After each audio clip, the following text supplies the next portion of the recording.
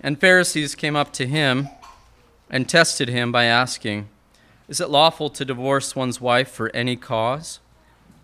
He answered, "Have you not read that he who created them from the beginning made them male and female, and said, 'Therefore a man shall leave his father and his mother and hold fast to his wife, and the two shall become one flesh'? So they are no longer two, but one flesh. What therefore God has joined together, let not man separate."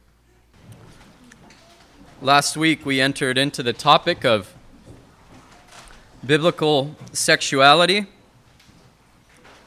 and we began by seeing how important the matter is for both unbelievers and believers. And in doing so, we answered many lies meant to disarm us or to convince us against the truthfulness of God's word, and really disarm us as we are in warfare, spiritual warfare. In this regards, particularly in our topic, the matter of sexual immorality. You and I are in spiritual warfare against sexual immorality, whether we ourselves are tempted of it or not. We are engaged in the battle. Now, I told you last week, I warned you that some things I will warn you about for children. I don't believe there'll be anything today, in my judgment, that may not agree with yours. And if so, I apologize, but I am not going to be exploitative of the Scriptures. I'm not going to try to speak in order to just get a rise or just get your attention. I'm going to speak honestly with regards to what the Scriptures say.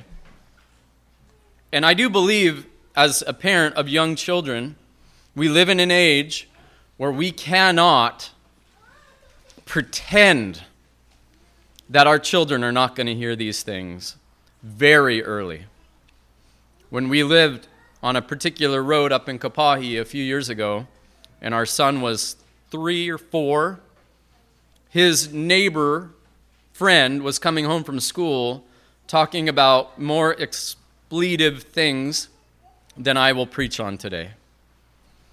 More explicit things, that's the better word, right?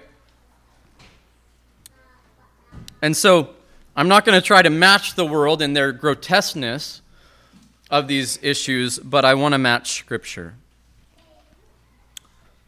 Since the beginning of creation, and we see this in chapter 3, don't we? Lies have abounded.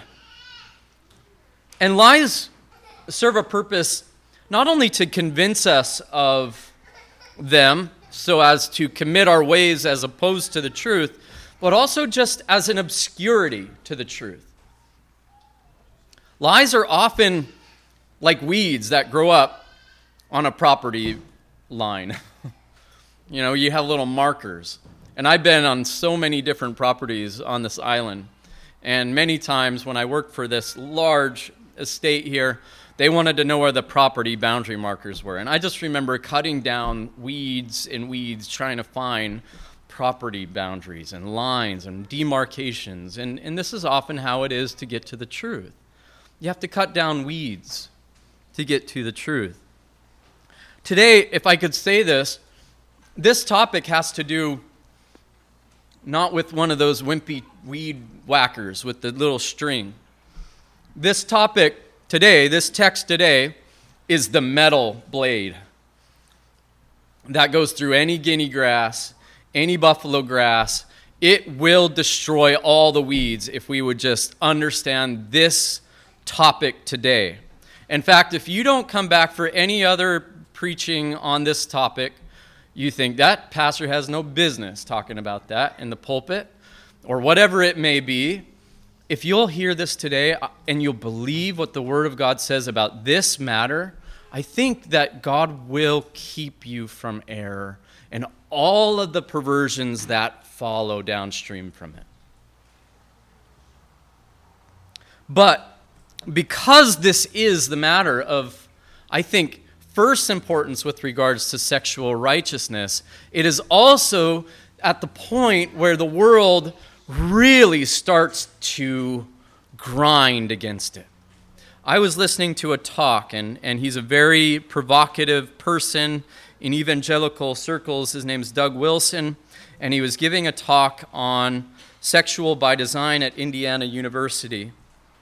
And he opened his talk with sort of a philosophical, meta idea of worldview, and if you worship this is what you're going to be. But it wasn't until he started reading Genesis 2:24, which we'll read this morning. Therefore a man shall leave his father and his mother, and hold fast, cleave, joined to his wife, and they shall become one flesh. It wasn't until he read that there was an eruption in the congregation. Not the congregation, but the audience. And chants and protests started coming out. And it goes on for 5 minutes. You can watch it on YouTube. You can watch it. And what struck me was this is, as I said, the root of the matter. If this is true, everything we might call sexual immorality answers to this truth. And it's almost like those that could hear him speaking and reading the Word of God understood it when they got to this text.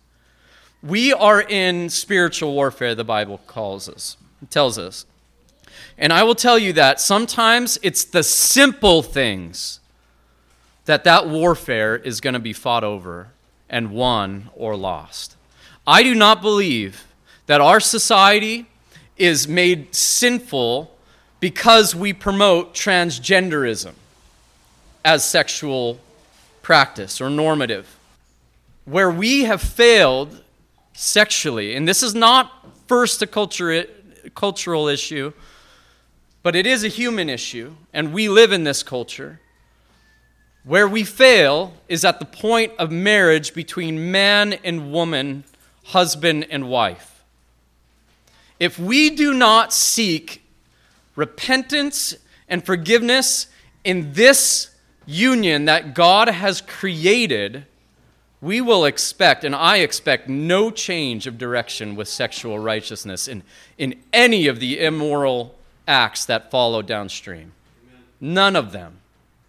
They are all as far away from the center of the matter as can be conceived of, and they're moving further away. But we will not change anything by aiming at those issues first. Now, that's not to say we don't speak the truth about those issues. I intend to do that in the following weeks. I tend to get into those issues because people need answers from Scripture from them. But as I said, this matter today is a matter of first importance. Sexual righteousness in our society, sexual immorality, sexual autonomy, if I could say it that way, sexual autonomy is sacred in our society. What I'm going to be saying today is heresy in our society. And of course, we count noses, and that's how we decide those things. But I'm going to say the majority of the population, if they heard this sermon today, I'm sure that I would get a lot of letters that disagree, hate mail, perhaps death threats. This is the way these things work out in the world. And it is not my intention to do that. This sermon, in all sense, I am not preaching purposely a sermon that you could call combative. That's not my intention. But these truths are combative. They're spiritual warfare. First, and the only real point I have, the main point that I have this morning, is that human beings are sexual by God's design. By God's design. Genesis 2:24. Therefore a man shall leave his father and his mother and hold fast to his wife, and they shall become one flesh. Both Scripture and the historical interpretation are clear that marriage is clearly established within Genesis chapter 2. Within this text, the biblical framework for righteous sexual fulfillment is also found. Three things are clearly described here. First, in marriage, there is a leaving that takes place. A man shall leave his father and mother. The pattern begins with the man leaving father and mother, and there's been all sorts of arguments as to what this leaving means. I believe regards his priority in life and responsibility. I don't believe this means that a married man cuts himself off all ties or associations, or even the responsibility to honor his parents is cut off. And I don't also believe that it absolutely means you need to move a certain measure of distance away from your parents. I don't think there's any problem with moving a distance from your parents. I don't believe that's what is required here. Leaving regards essentially priority and primary responsibility. So when you're leaving your parents, you are going into a relationship that demands your main priority is that person. Your main responsibilities lie within the relationship that you are entering into, not the one you are leaving. Because it says, hold fast. You leave and you hold fast. You leave and you cleave, right? That's the way that we used to say it, very clearly summarized. The idea there is it's a bond. There's an adhering to. There's a union.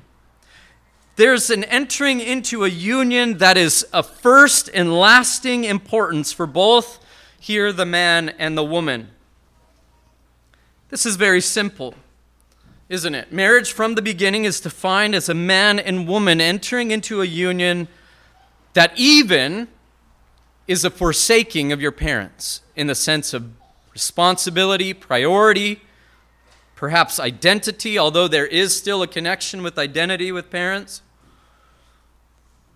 But these two bind themselves together in a sacred, lifelong, and intimate relationship. And we see that next. They shall become one flesh. There is a transcendent value to this relationship. You were not one flesh with your parents. You see? You are entering into a union where there is a measure of intimacy that is reserved for husband and wife. Hold fast, and they shall become one flesh. And this regards the intimate nature of the engagement. And this is the most intimate of physical unions that Scripture describes, consummated by husband and wife for life. That this relates to sexual relationship or intimacy of the husband and wife is clear from what we looked at last week in 1 Corinthians 6:16. The apostle says there, or do you not know that he who is joined, that word joined comes there from Genesis 2:24, to a prostitute, one who sells herself for sexual intimacy, becomes one body with her. For as it is written, the two will become one flesh. Every act of sexual intimacy outside of the marital union of man and woman is sexual immorality, therefore, is what the apostle is saying. And here's the point. And in fact, if you'll get that point, everything, as I said, flows downstream from it. Every act of sexual intimacy outside of the marital union of man and woman is sexual immorality. Every act of sexual immorality counterfeits and perverts God's good design for marriage and human sexuality. Here is the argument from the beginning. It's very simple, isn't it? Leaving father and mother, you bind yourself to your spouse. Lifelong commitment, priority, responsibility, intimacy, sexual intimacy. is found within that marital bounds, binding on both people, and enjoyed within that singular category is where biblical sexuality, biblical righteousness in regards to sexuality is defined very simply. Very simply. Which makes every act of sexual intimacy outside of the marital bonds of man and woman immoral. Not just unethical. Not just unethical in the sense that this might be bad for us as an arrangement, but immoral. God made us this way from the beginning to relate this way only to our spouse, male or female. And these are fighting words in our society. You better believe that this is the basis for the fight. When Bertrand Russell talked about how we need to escape from God, the theology that shaped the West, he said every single wall needs to be broken down. You know what one of the first walls was? Monogamous marriage. That was one of the first walls. That needs to be broken down to change the shape of what we know about human culture and society. He was a brilliant man. He was a brilliant mathematician, and he was an atheist. And that was a long time ago, and he was absolutely right. You break this down, the floodgates open, and the whole course of human identity can be changed from there. Some may object, though, just to going to Genesis 2:24 with the famous objection is, oh, that's the Old Testament. You could object there. Some may say, oh, that's the Old Testament. I believe in the New Testament. I believe in Jesus, not that old stuff. Some may even say, oh, well, the Old Testament is myth, or this Genesis account is merely a myth, and so we don't take myths and draw from them morals. We might draw from them some principles that we may or may not accept, but we don't draw from them morals that define truth and reality for us. And that's what makes Jesus' words so profound, isn't it? And in fact, the way Jesus speaks about the whole Old Testament in John chapter 10 is that the scriptures cannot be broken. You see, one of the reasons that I believe the Bible is the Word of God is because the risen Son of God established the truthfulness of all Scripture. Moses said, David said, the Scriptures cannot be broken. And this text right here, which is of the most formative value and of importance for human identity and sexuality, as we read, Jesus references this as where the truth for man and women and the boundaries of human sexuality are found. Have you not read? Where do you read that? Genesis 2:24. Have you not read that he who created them from the beginning made them male and female, he said? And said, therefore, a man shall leave his father and his mother and hold fast to his wife, and the two shall become one flesh. So they are no longer two, but one flesh. Now Jesus is adding authority. He's adding more. What therefore God has joined together, let not man separate. And the implication of Jesus' final words are staggering in light of what our society is teaching us about sexuality, morals, and ethics in regards to sexual intimacy. Jesus is saying that when God weighs in on what should be or should not be joined together, let no man contrive to contradict him and try to separate what he has joined together. Of course, within the context, this regards divorce, which will be a topic of this study. But Jesus confirms that God's design for marriage and human sexuality in Genesis, even after the fall. Notice, this is a few years after Adam and Eve sinned, correct? Jesus says Genesis 2 still stands. In fact, the truth of human sexuality is based on it, he says. Who created us is what Jesus is saying. He who created you defines the parameters of what is good and what is evil. And this is where the idea of worldview and the philosophy and the understanding that when we are worshiping other things besides the Creator, we start to pervert the creation and God's intent in it. One of the issues that we'll talk about as we go on from here is the idea and the lie that is so often put forward, I just want to do what feels natural to me.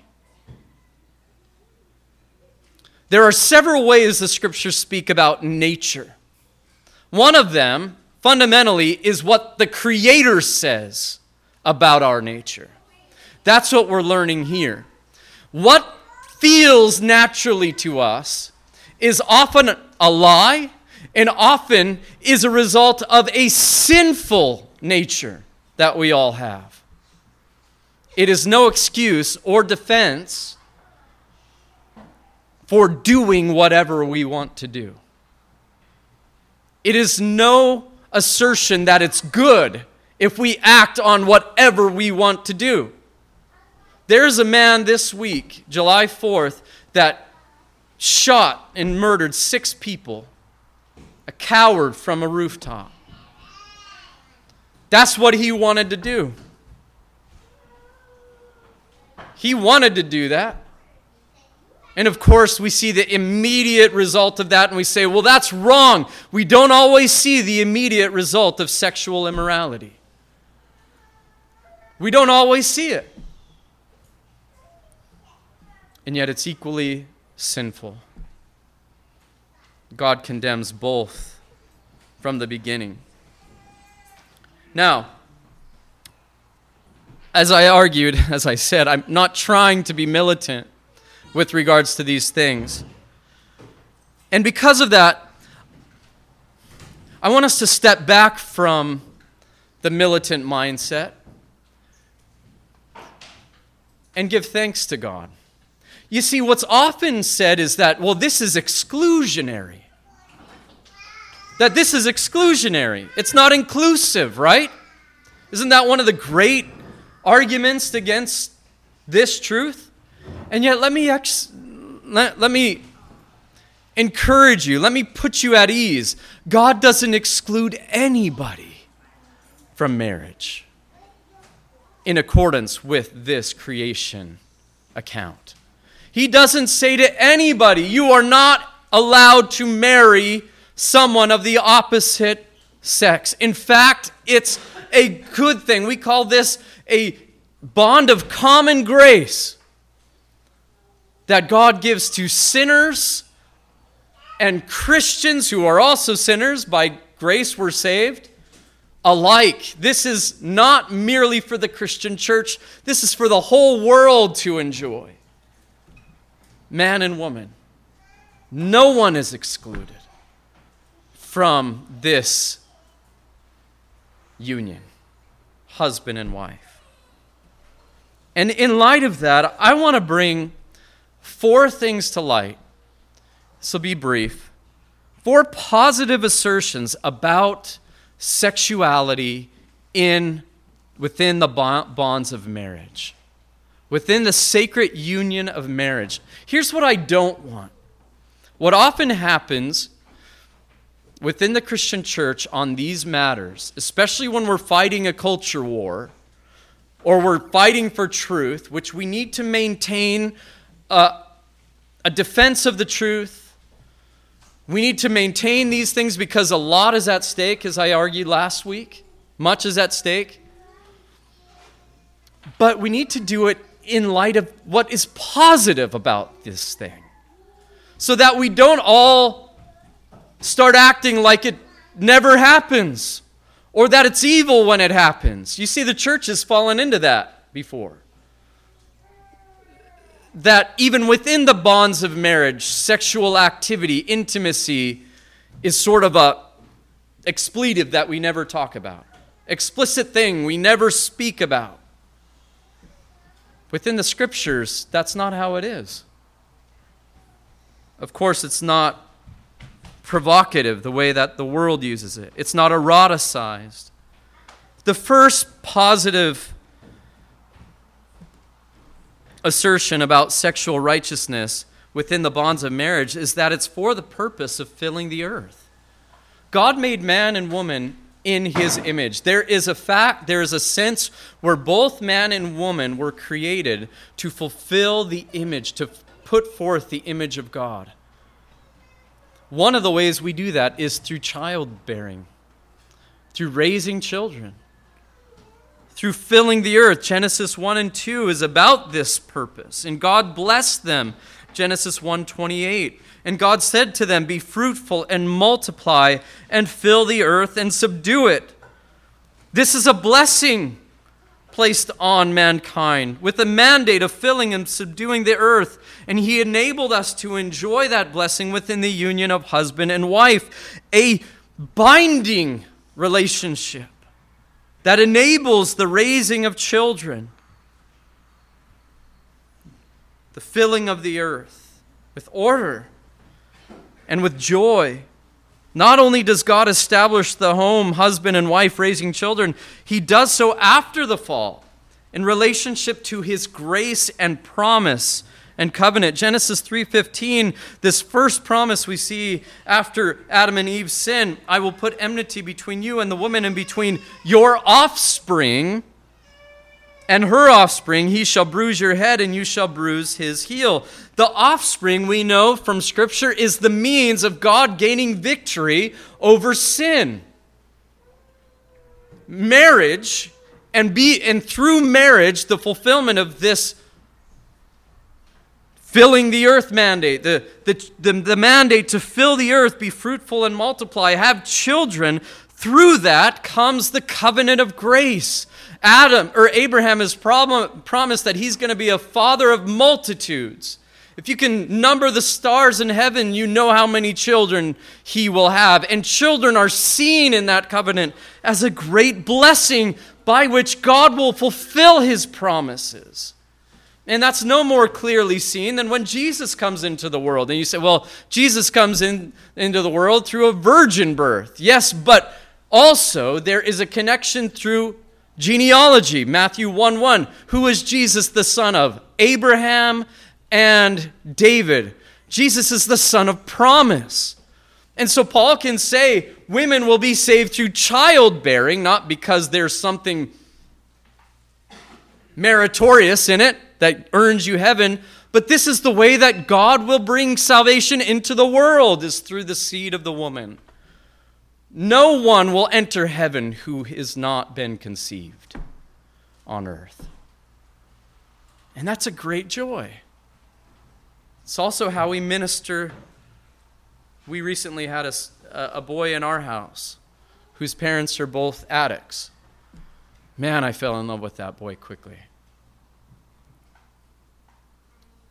And so Christians can see not just our own children, but children in this world as part of the joy of seeing marital unions increase the opportunity for salvation in the lives of these children. There is no greater blessing than eternal life. And only those who are conceived will enjoy it. And God has ordained that that comes through the marital union, through sexual relationships within marriage. Second, related to the first, of course, and this is all related, sexual relationships within marriage are meant for our sanctification. Sanctification means the putting away of sin and being more like the Lord Jesus Christ obedient to God in righteousness. You say, what? I've never thought of it that way. But in 1 Corinthians 7, 2 through 5, we read, "But because of the temptation to sexual immorality, each man should have his own wife, and each woman her own husband. The husband should give to his wife her conjugal rights, and likewise the wife to her husband. For the wife does not have authority over her own body, but the husband does." And some of you might be upset with that, but listen, there's equality here. "Likewise, the husband does not have authority over his own body, but the wife does. Do not deprive one another, except perhaps by agreement for a little time, that you may devote yourselves to prayer, but then come together again, so that Satan may not tempt you because of your lack of self-control." This was written expressly for the purpose of sexual righteousness among man and woman in the home. And many have scoffed at the simplicity of this text. In our day, usually the argument is that a man must never take advantage of his wife in this way.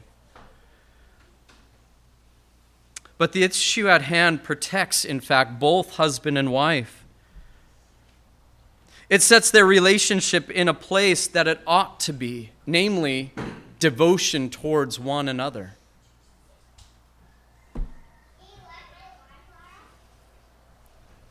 This is for the sake of you seeing that your spouse enjoys the bond of marriage with you.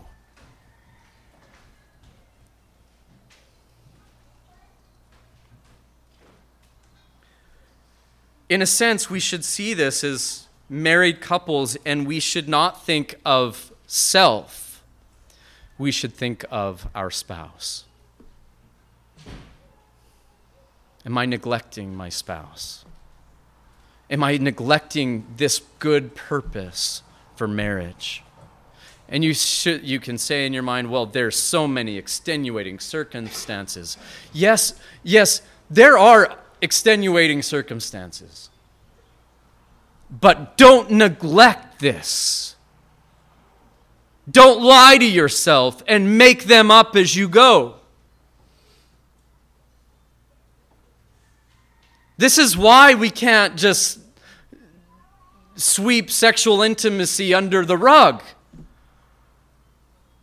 This is for the sake of your loved one, your husband, your wife, that you not neglect their right to you. Let me tell you, everyone who's not married and who wants to enter into this union, two becoming one means that you find your identity in your wife, in your husband. You are giving yourself to them as belonging to them for as long as you both shall live. And it is a joy. It is a joy to be able to give yourself to one who loves you and you alone in that way. The world is so uncertain about themselves. We're so enamored with ourselves, we don't know if we're acceptable. And with your spouse, you will be. You must be accepted by them. Not on the basis of all the extraneous things that we can say, I'm acceptable or not. Not your inadequacies, but on the bonds of your union between your spouse and yourself and before God. You are loved. You must be loved. And you must come back to that love as a means of sanctification, the apostle says. You must not put it off for the sake of your spouse.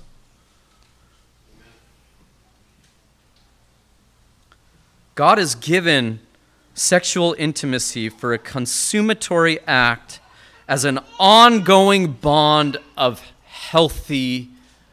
a healthy marriage.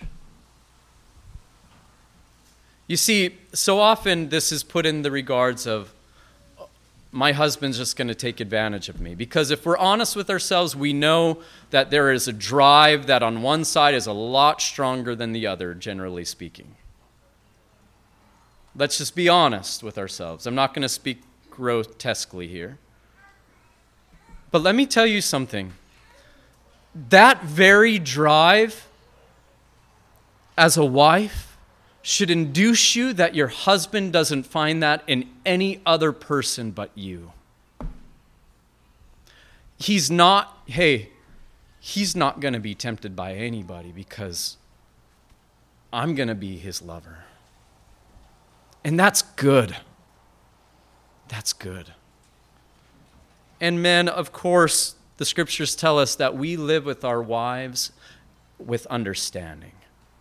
This is not given so that we can domineer in any way. There's an equality of importance here. But it's there in Scripture, and it's for our good. It's for our sanctification. In relationship to that, third, sex is for the enjoyment of the marital union, as I just mentioned. This is a physical act that bonds a husband and wife for life. The two shall become one flesh, and as such it ought not to be neglected for long. Do not deprive one another, he says, except for a limited time. But then come together again, he says. There may be many things that prohibit our sexual intimacy as husband and wife.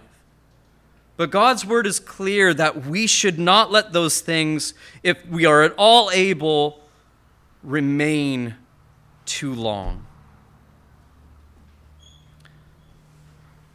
It's good for both of you. And related to this, fourth, sex is an expression of marital love and pleasure. Proverbs 5:18 and 19. Let your fountain, that's the place that you draw enjoyment, I believe, be blessed and rejoice in the wife of your youth. Husbands, don't neglect the loveliness of your wife. Don't let this world dull you to her. Don't let her own failings, don't let your failings dull you to her. Be enamored by her. Woo her. Delight in her. Rejoice in the wife of your youth, a lovely deer, a graceful doe. Listen to what the scriptures say. Let her breasts fill you at all times with delight. Be intoxicated always in her love. Be single-minded towards her. You see, this is a great gift that God has given man and wife. Husband and wife, man and woman. And you may have never heard a sermon like this. I had never heard a sermon like this growing up. But the church needs to preach what God's word says on these matters. You know, we think what's happening out there is explicit. Have you read the scriptures?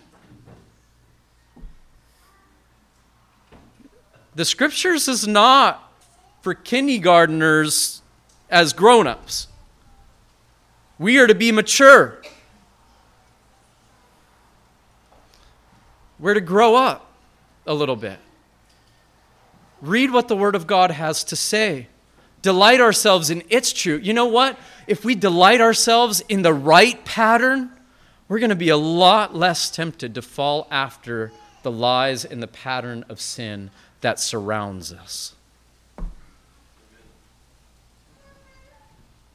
You know, there's a whole book given to this topic, the Song of Solomon. I've been reading it a lot lately. Sometimes I blush as I read it. You know, you get through all of the ancient metaphorical language and you know something is going on here that's deeply intimate between this man and his wife. And one scholar said this so well. He said, "Here, this is written by Solomon, a man with 1,000 wives, which is utterly reprehensible." And we'll talk about polygamy. And in this scripture, all that matters is her, his wife. He becomes simple with her. A great man, he becomes a farmer with her. He's so taken in by who she is. Wives, your husbands can be taken in by who you are, because you are only for him. Husbands, your wives can be taken in by who you are, because she is bonded to you for as long as you both shall live. Love one another. Express that love in the way that God has given you, not just the right, but I would say the obligation to enjoy one another in this way. For as long as you both shall live. Let's rejoice in this gift, in the way that God has intended us to enjoy it. Because when we rejoice in righteousness, sin and temptation, lies will be cut down, and God will be glorified in our homes.